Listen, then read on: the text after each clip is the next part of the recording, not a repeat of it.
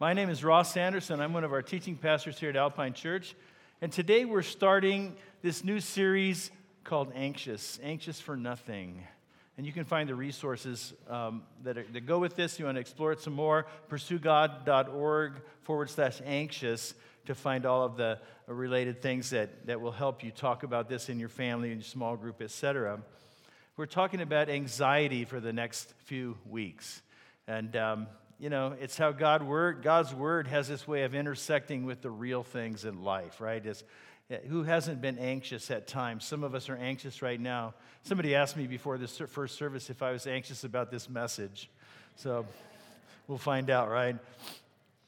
So, you look at the news, I've seen reported a number of times in the last few months how anxiety, by all the surveys and the statistics, is higher in American life than ever before, especially among children and young adults. How much of that was a pandemic, I don't know. How much of it is other factors, it's hard to parse that necessarily, but the CDC reports that something like 10% of kids aged 3 through 17 have been diagnosed with an anxiety disorder.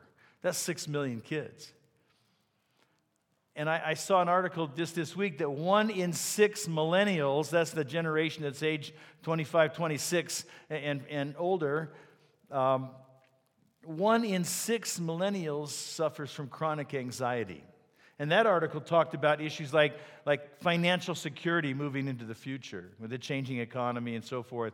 It talked about things that affect the future, like the threat of climate change and things like that. My daughter is in that age range. and last year we had a few months ago we had a pretty heavy conversation because she's concerned. She saw an article that the New York Times had published about the Great Salt Lake and what's happening to the Great Salt Lake as the water goes down and down and down. And so she's had this concern about, she lives not far from the Great Salt Lake, and she's had this concern, reported that if things continue the way they are, then there's heavy metals in the soil, in the lake bottom. If these become exposed and dried out and the wind kicks them up, then we're all going to die, So those are the kind of anxieties that she has as a millennial.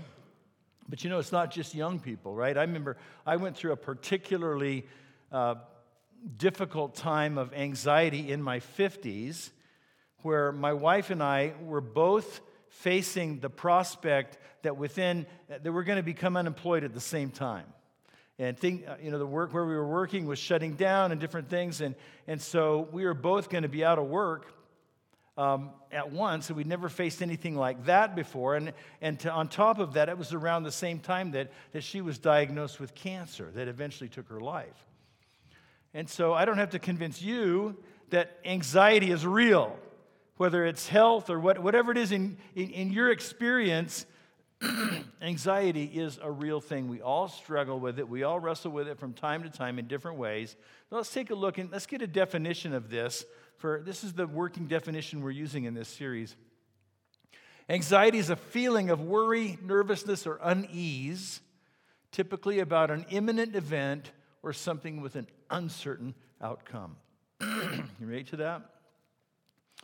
For students, maybe students worry about friendships. They worry about whether they're liked and approved of. They worry about major life choices that lie ahead. Young adults worry about relationships and marriage and kids and finances and future career. And older adults worry about their health and do we have enough money for retirement? And what about our grown-up our adult children, the choices they're making, and our grandkids? And there's plenty to worry about. And so in this series, we're going to talk about anxiety. And our first topic today, we're going to talk about overcoming anxiety.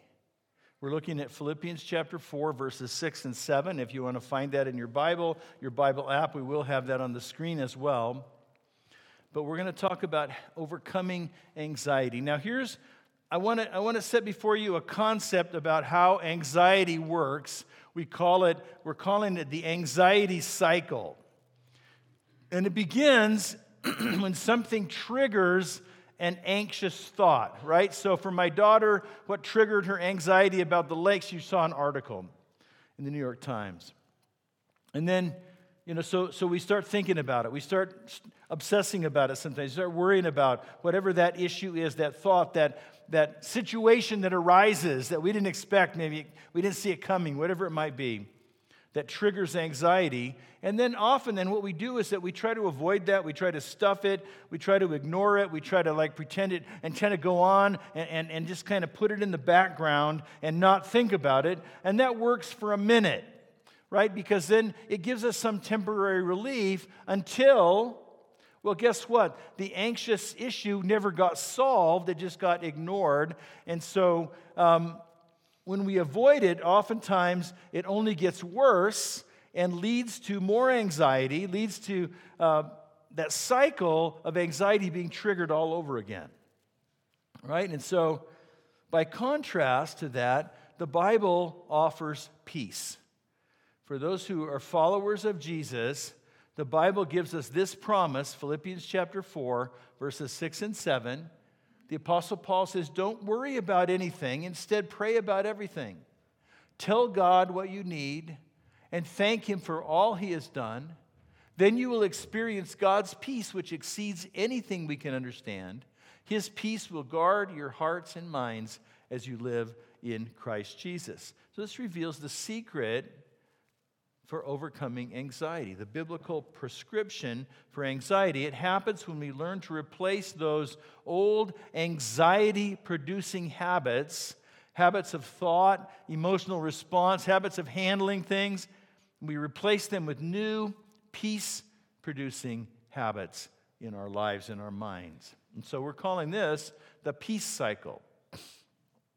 4 simple steps. And we're going to look at each of those 4 steps from Philippians chapter 4 this morning, one by one. Before we go any further, let's just stop and pray about it. We've identified the issue. We felt it a little bit. We've seen the promise. Let's pray about how God will apply that to our lives. Father, thank you so much that you care. You care about us. Father, you have invested in us. You care about what we care about. And you've given us this promise. So today we ask you to help us to understand it, to grasp it, to internalize the things that you're saying to us, and to believe them, to believe and trust in your wisdom and your work in our lives. You know the things that we wrestle with right now. You know the things that are on the back of our mind right now, churning. Over and over, we keep going back to that worrisome place. And Father, it's so many different things. It could be anything in so many different lives. We trust you with that today and ask you to speak to us by your Holy Spirit. In Jesus' name, amen. Amen. So here's the 4 parts of this peace cycle. Number 1 is to overthrow worry. And what I mean by that, I'll explain that in a minute, but I want you to get the sense of I want you to think about the times that you've worried and how overwhelming that can be, right? And sometimes it just feels like you're under its control. Like it's just got you. It's got your heart in its grip. And so you can't think of anything else. And your mind keeps going back to that place, and it keeps going down that circle, down the drain, like circling over and over and over again. And you become so obsessed with this one thing that you can't seem to shake and to think about all the time. Well, the Bible teaches that our emotions are subject to our choices, and particularly our choices about how we think, mental choices. And so we can redirect our emotions as we learn to redirect our thoughts. And that's what we see that's what Philippians 4 is about, where Paul says, don't worry about anything. That's a choice that we make. It's a command, so that means there's a choice associated with it. That's the starting point. The starting point of overcoming worry is that decision that you and I make to reject worry, to reject the anxiety cycle. Now, it's not going to stop in a moment just because you said, I reject worry, right? Emotions you can't just bring them to heel so often so easily as that. And thought patterns that we've developed over years of our lives, we're not just going to be able to snap our fingers and say no to those things. But it's still the necessary first step in the process to say, I'm not going to stuff it, I'm not going to avoid it, or hide from it or pretend it's not there, but I'm going to actually take authority over it and say no to it and reject its control over my mind and over my heart and choose not to get stuck in that cycle again. So the place where we say no, instead of embracing it by habit, we say no to worry. And so look what he doesn't say. By the way, as I think about that, in my own experience, I've had to make that decision to say no to worry, I've had to make that over and over and over again sometimes for the same issue, over and over again in the same 10-minute span of life, So it doesn't just happen like flipping a switch. But it's still the starting point. So he doesn't say don't worry about most stuff. He doesn't say don't worry about anything unless it's really, really important. And he says don't worry about small stuff. He doesn't say that. The idea that he's trying to communicate here, I think, is that nothing is worthy of our worry. Now, we like to think of exceptions to that, and I'm sure that some of you are thinking, well, Pastor, if you only knew what I was facing right now, you'd realize how worry really is the appropriate response. Well, no, it's not. It doesn't mean we don't care. It doesn't mean that it's not important. But I want you to think about the situation that Paul was in when he wrote this to them. The whole book of Philippians was written when Paul was in prison, and he'd been imprisoned for no fault. He hadn't done any crime. He got caught up in the middle of a political thing, and so his only way out was to appeal to the court system. And so he's carted off to Rome, and he's in prison in Rome. He doesn't know how long he's going to be there. In fact, the verdict is still hanging over his head. He doesn't know whether he's going to be found guilty and executed or whether he'll be released or when that might happen. Either one of those might happen. So if you think about it, who wouldn't worry in a situation like that? But he says he's sitting there in jail writing, don't worry about anything. I think what helps us to understand why he can say that is to understand the context in which he's writing, right? Because, a secular psychologist might say many of the same things that I'm going to say today, or some of the same directions that we're going to go today. But for Paul and for us, this decision to reject worry is not just wishful thinking. It's not just the power of positive thinking or the power of your mind. It's not just a technique. But this decision occurs in the context of a living relationship with God. See, ultimately, it's only really possible to overcome worry when God is in the picture. It's as we learn to trust Him and look at our situation through the lens of God's work and God's reality in our lives. And so that's how Paul's approach is going to be different from even the best things that secular psychology will teach us. Now, when I say, I don't want you to misunderstand this, when I say to overthrow worry or you make a decision to reject worry, I'm not saying at all that what you face is unimportant or that the things that are causing worry in your life, that they're trivial. They're not. They may be very important. They may be very serious issues in your life. And so we're not just saying like Hakuna Matata, right? It's not just like my wife and I just saw The Lion King in Salt Lake City last week, so that's on my mind. I could start singing the song. But that attitude of like, it doesn't matter. That's the attitude, right? Oh, it doesn't matter. Just forget it. Don't let anything affect you. But that's not what we're saying. We're saying that, there's things we should care about. There's things we do care about, and that's appropriate to care. And so to say don't worry is not just saying, who cares? That's why I don't like the saying, remember this saying, it was popular a couple years ago. You said, don't sweat the small stuff, and it's all small stuff. No, it's not. It's not all small stuff. Being in prison, wondering if you're going to live or die, that's not small stuff. When your adult child is addicted to something that's controlling their life, that's not small stuff.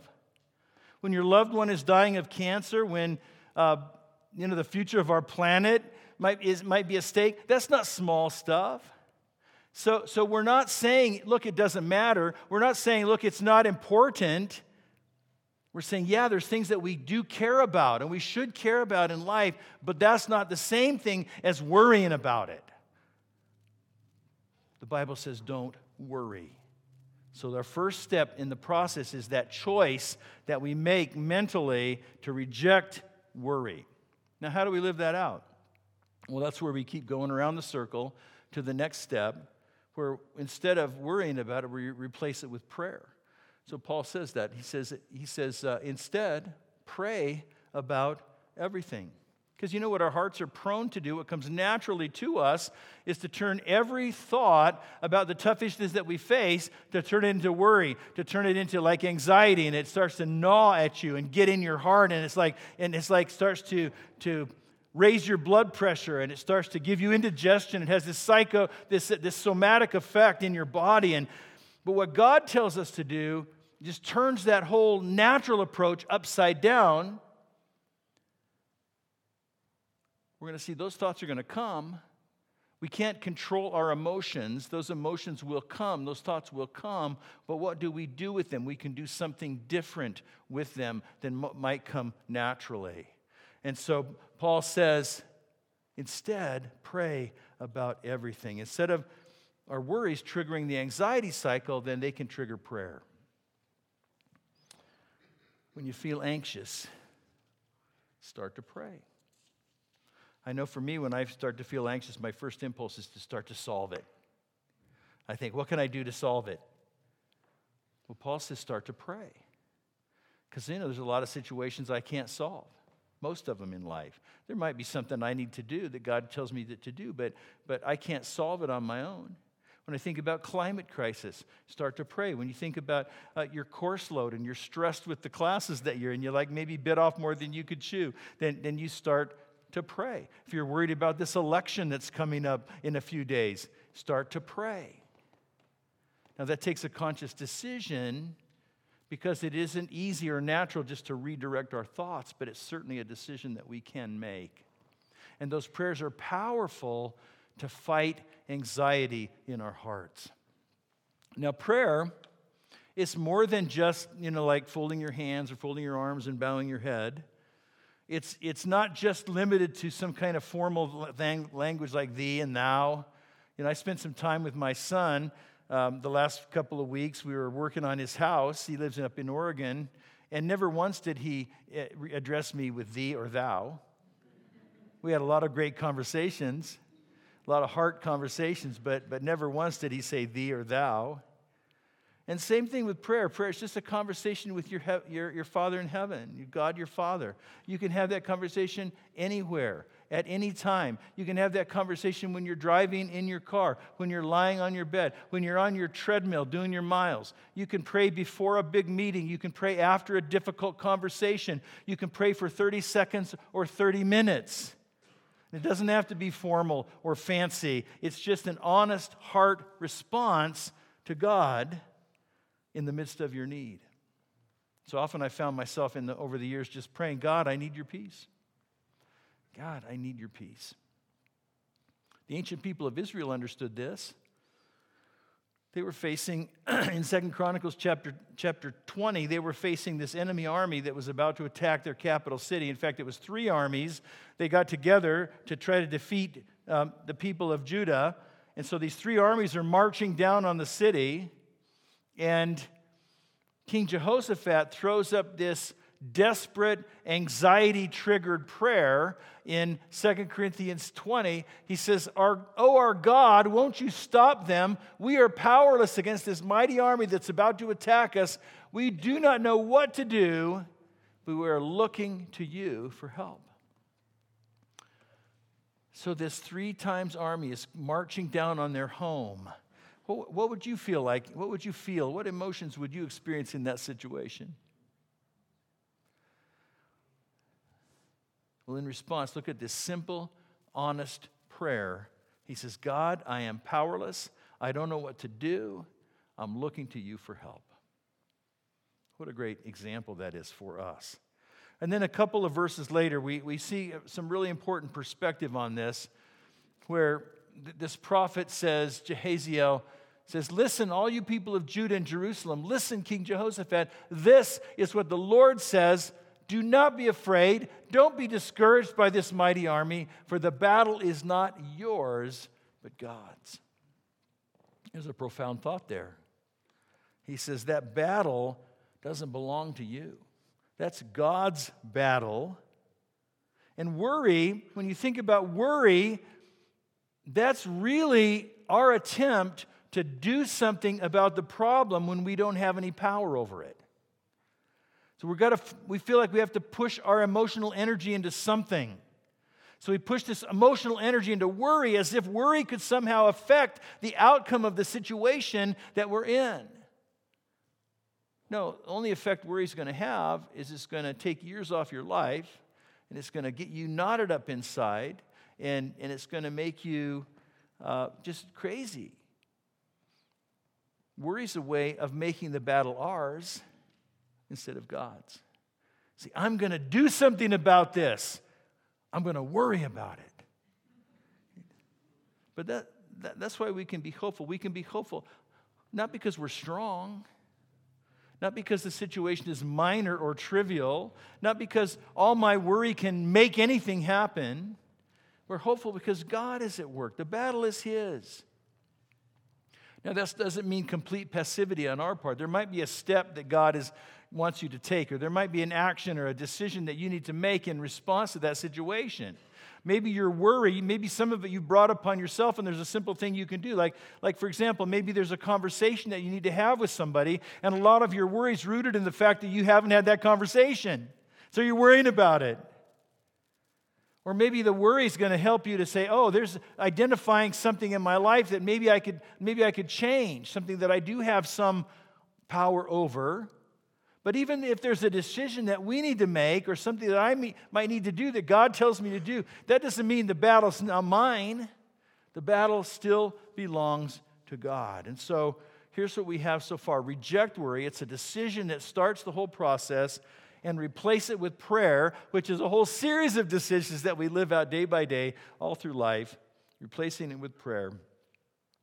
And then in the second half of this verse, Paul then goes on to talk about two specific ways to pray, two specific kinds of prayer that are relevant to anxious situations. So here's the third part of the process, third part of the cycle.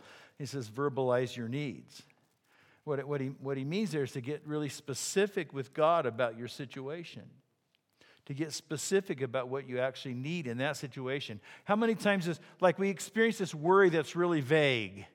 It's like we can't really pin it to a certain situation, but just a sense of like I'm anxious in general.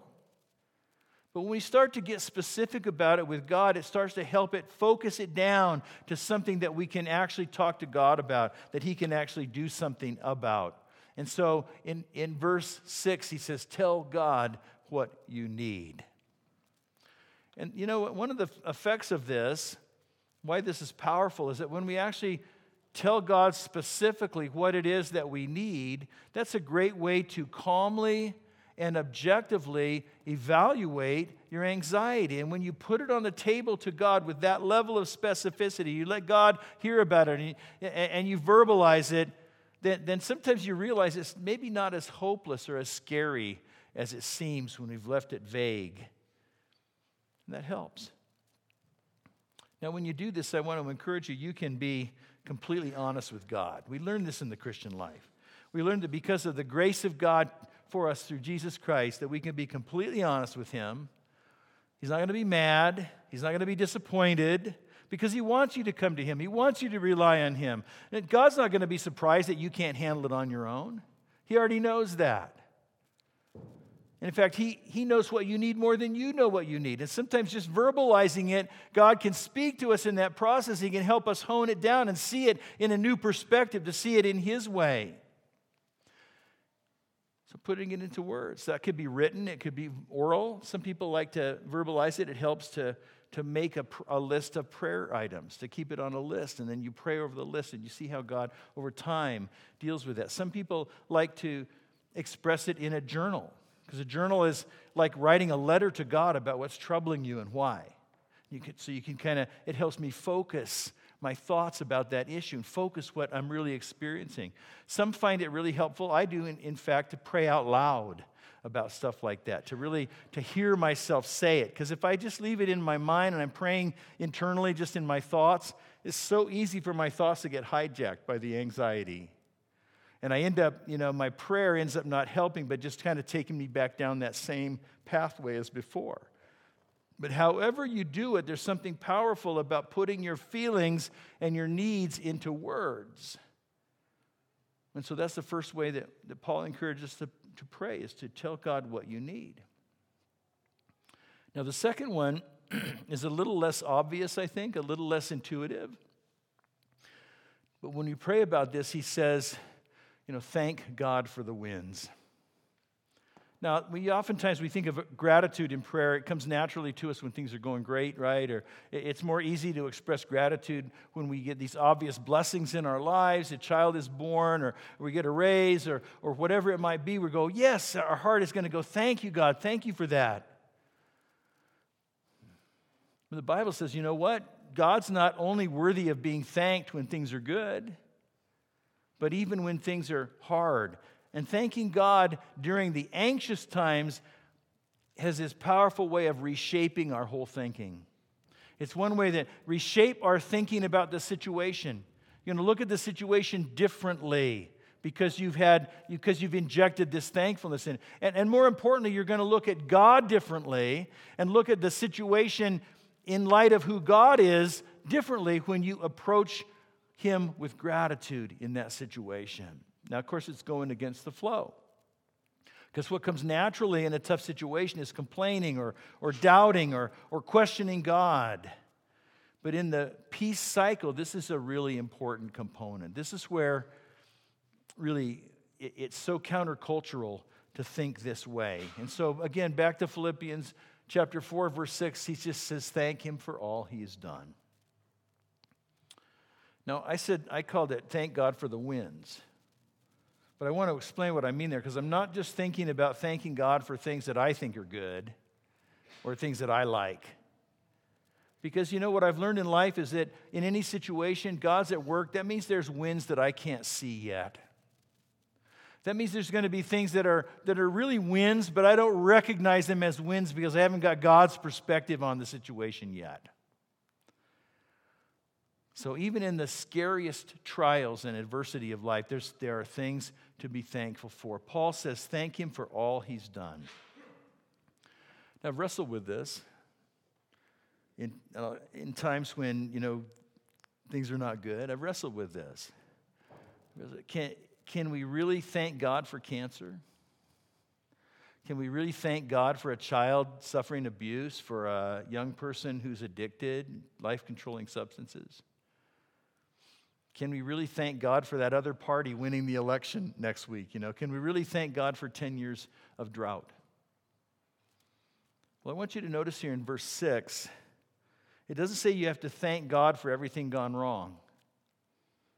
We don't need to thank God for cancer. We don't need to thank God for evil things that happen, but it says thank Him for what He has done. The implication is that God is at work in every situation. God is still at work even in the difficult, the adverse situations, and we can thank God for what He might do through that cancer, through that adversity, through that evil. Thank God that He can work in any situation to bring redemption and grace and transformation, even through evil and hardship and pain. If I didn't believe that, then I would have to say that cancer is greater than God, that addiction is greater than God, that sorrow is greater than God. That's not true. So when my first wife was facing cancer, I didn't thank God for what that did to her. I didn't thank God for the colostomy and her having to deal with that every day.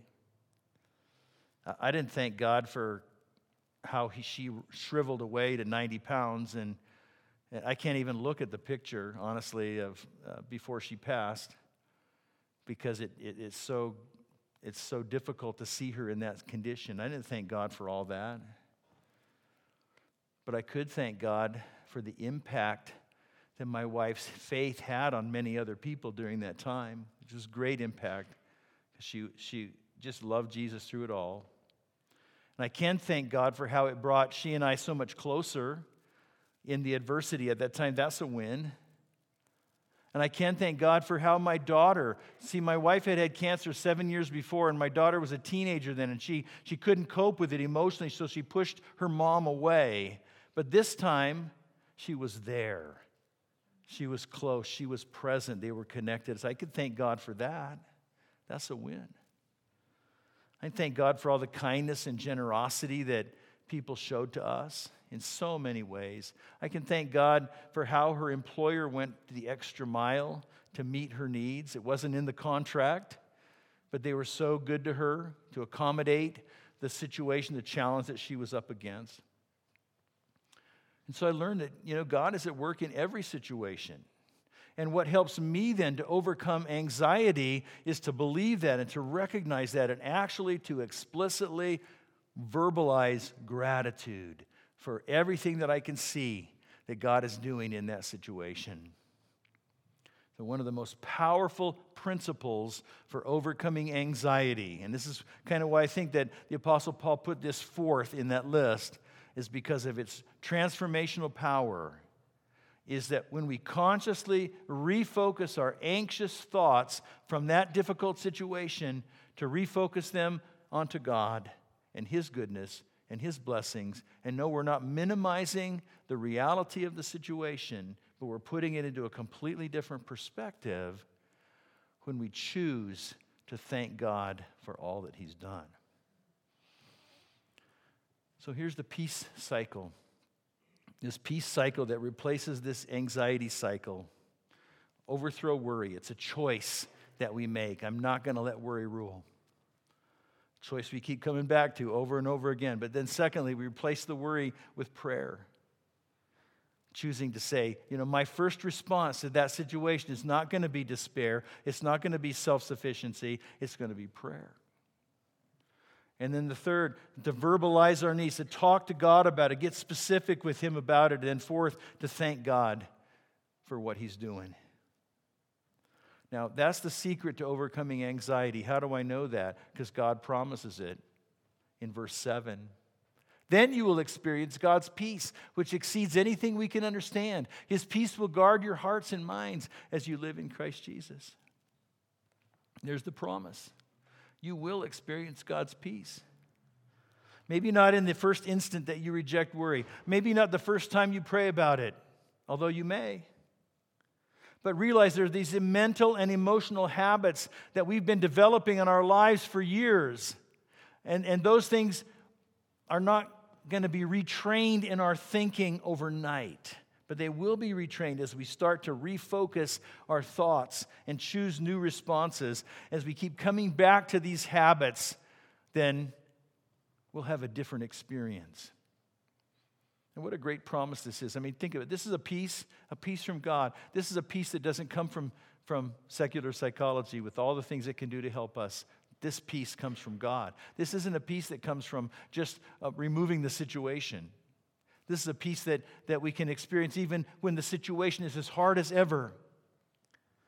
This is a peace that comes from God that exceeds anything you can wrap your head around. And I remember after my first wife passed away, and I was grieving, and I couldn't sleep, and life, I couldn't function, but I'd wake up in the morning with this incredible sense of peace. And it was completely contrary to what you'd expect the reality to be in the circumstances I was in. Didn't come from me. It only came from God. It's a peace that surpasses understanding, that was far beyond anything I could wrap my mind around. This is the kind of peace it promises that will guard your heart, will guard your mind as you follow Christ. Now, I want to make sure that this becomes real to you. So I'm going to give you one practical suggestion. More than a suggestion, I'm going to challenge you with one simple thing today as we close. Because you know how life is. It's easy. We could hear about it today and go home, and tomorrow something comes up that starts to gnaw at us, that starts to cultivate and encourage that worrisome response. So how do we get this into our lives? Not just hear it once and forget. Here's how. Here's what I want to challenge you to do. I want to challenge you to memorize these two verses in Philippians 4, to memorize chapter 4, verse 6 and 7, to commit them to memory, because that's the best way, I think, to internalize the principles of the peace cycle, is to get these words, get this concept into your heart, into your mind. You know, it's not that hard to memorize. It's about 8 phrases, 6 or 8. You could break it down into some simple phrases. And all of us have memorized a lot of things in life. You know, you've memorized movie lines, sports statistics, phone numbers, addresses, dates on the calendar. There's a lot of things. We have this power that God gave us. And you know what? That's why I'm challenging you and urging you to memorize these 2 verses so that you will always have at your fingertips these transformational principles. When worry comes, and you start to feel it churning in your heart, boom, there it comes. Don't worry about anything. But tell God about everything. It's right there for you. So I want to encourage you as a family, around the dinner table or wherever how your family gets together. You can break it down one phrase at a time over several nights, even over weeks. And just once you learn, don't worry about anything. Okay, you got 4 words? One phrase, then you go on, and I'm going to learn the next thing. Instead, pray about everything. You can just keep building it until you all learn it together. Do it as a small group. If you're going to a small group, if you're not, we really encourage you to do that. But if you're small group, especially if you're doing this anxiety series together, 5 weeks together in your small group, by the end of that time, it's easy to have this memorized. And so I think before we finish the series, I'm just challenging every one of you in family or in your group or just individually or with a prayer partner or somebody you hang out with, however you do it, to commit these 2 verses to memory. And I promise you won't regret that you did. Now, I'm not back in Logan until December, so I don't know how to check up on you, okay? But I think you can check up on each other, encourage each other. How you doing? Just start quoting it together. Some of you already have it memorized in a different translation maybe. Be anxious for nothing, but in all things, right, etc. However you want to do it, I encourage, this is the simplest, most practical way that I can give you to take it home and to build it into your hearts. Let's pray together. Father, thank you so much for your care and concern for us. That all the things that we face in life, you're aware of them. You're mindful of our daily lives. You're mindful, God, of our stressors and our anxieties. And Father, thank you that you desire to be there in the middle of those things. And we want to invite you into that place. We invite you, Father, to be there with us in the struggle, in the adversity, that thing that right now has my heart and mind so churned up, I can't think of anything else. That thing that I just am powerless over, and I just need what you can do. Father, we invite you into that place today. And as now we've learned some biblical truth that you gave us to remedy our worry, to help us learn a different response, to help us gain a different perspective, Father, we pray for your power and your leading, your prompting in us by your Holy Spirit to learn these principles and put them into practice. Starting today, we're saying no to worry and no to the anxiety cycle. Starting today, right? Even the last few minutes, Father, we've started praying about those things. Started telling you about them. And now we want to find all the ways that we can give you thanks. And asking you to change our hearts that we can live in your perfect peace. The peace that no one can really understand because it comes from you.